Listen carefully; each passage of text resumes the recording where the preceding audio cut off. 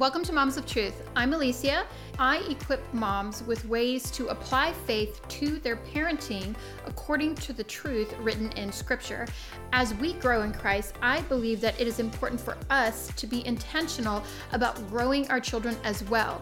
We need to raise bold Christian leaders that are willing to stand for God's truth in a world that denies and defies Him. Subscribe to stay connected. Today, I am reviewing the book titled Devoted: Great Men and Their Godly Moms. This book captures the growing up of men of old times and of current times, godly men who have or will go down as some of the greatest pastors and Christian leaders. It covers the lives of 11 men. Some of those are Charles Spurgeon, John Newton, John Piper, D.L. Moody, and more. It is a short and easy read book. It's only about 124 pages. Each chapter is about 7 to 8 pages, and the book is a bit smaller in size than your normal paperback. And at the end of each chapter is a mother's reflection. This is a third-party summary, takeaways that encourage the mama heart. They are all so beautifully written. I have enjoyed reading every single one of them. Then, after that, there are a few reflection questions which challenge you to look at your own walk in pursuit of deeper closeness to Christ, to the Word of God, to prayer, whatever it is that was inspired from the story that led their son to becoming such an incredible vessel for the work of the Lord. You know, I think the question on every mom's heart at one time or another is, am I raising them right? Is what I'm doing enough? And this book settles those questions by looking into the lives of women who probably wondered the same thing, but ultimately kept their focus on Christ and trusted in His timing no matter what was going on in their life or the life of their child. It is incredibly encouraging to read stories about women who have gone before us, but also there is so much to learn from their walk, the struggles that they faced, and how they responded. The stories are all pretty different, relating to so many different walks of life, which is great for the reader, but also giving us a look into the lives that may be different from ours, reminding our hearts that God is sovereign, and just because someone is doing it different, that's okay. God is going to accomplish His work in different ways, and it's so beautiful to see that in this book. So let me highlight 3 stories that really touched my heart. The first one is John Newton.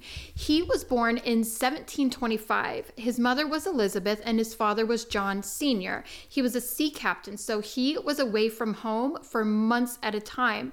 And while his faith seemed to be a little more formal, his mother's faith was very genuine. By the time John was 7, his mom had passed away from tuberculosis, and she was actually confined to her bed for most of his life with very little strength. She took what energy and time she had on this earth to train her son up in the ways of the Lord. She took her work seriously every day, teaching him hard things, not holding back, knowing that she had very limited time and needed to make the most of it. What we learn from that story is the preschool years matter. They can learn big things. And though our bodies may be fragile with fatigue or illness, God will still do His work through us to accomplish His plans for their life. The second story that I want to share with you is about John Piper. You may have heard of him. His ministry is called Desiring God, and he is still actually impacting the world today in so many different ways. John's father had given his life to ministry at a young age and traveled 250 days per year. It says that by the time that John was 18, his father was away for 12 years and home for 6. This left his mother, Ruth, with the responsibility of caring for the home, the bills, working a part-time job, managing properties, and discipling the children. She was a busy mom with a full plate. And Ruth wasn't a Bible scholar or educated theologian. She had simple but deep faith. and that proved to be more than enough.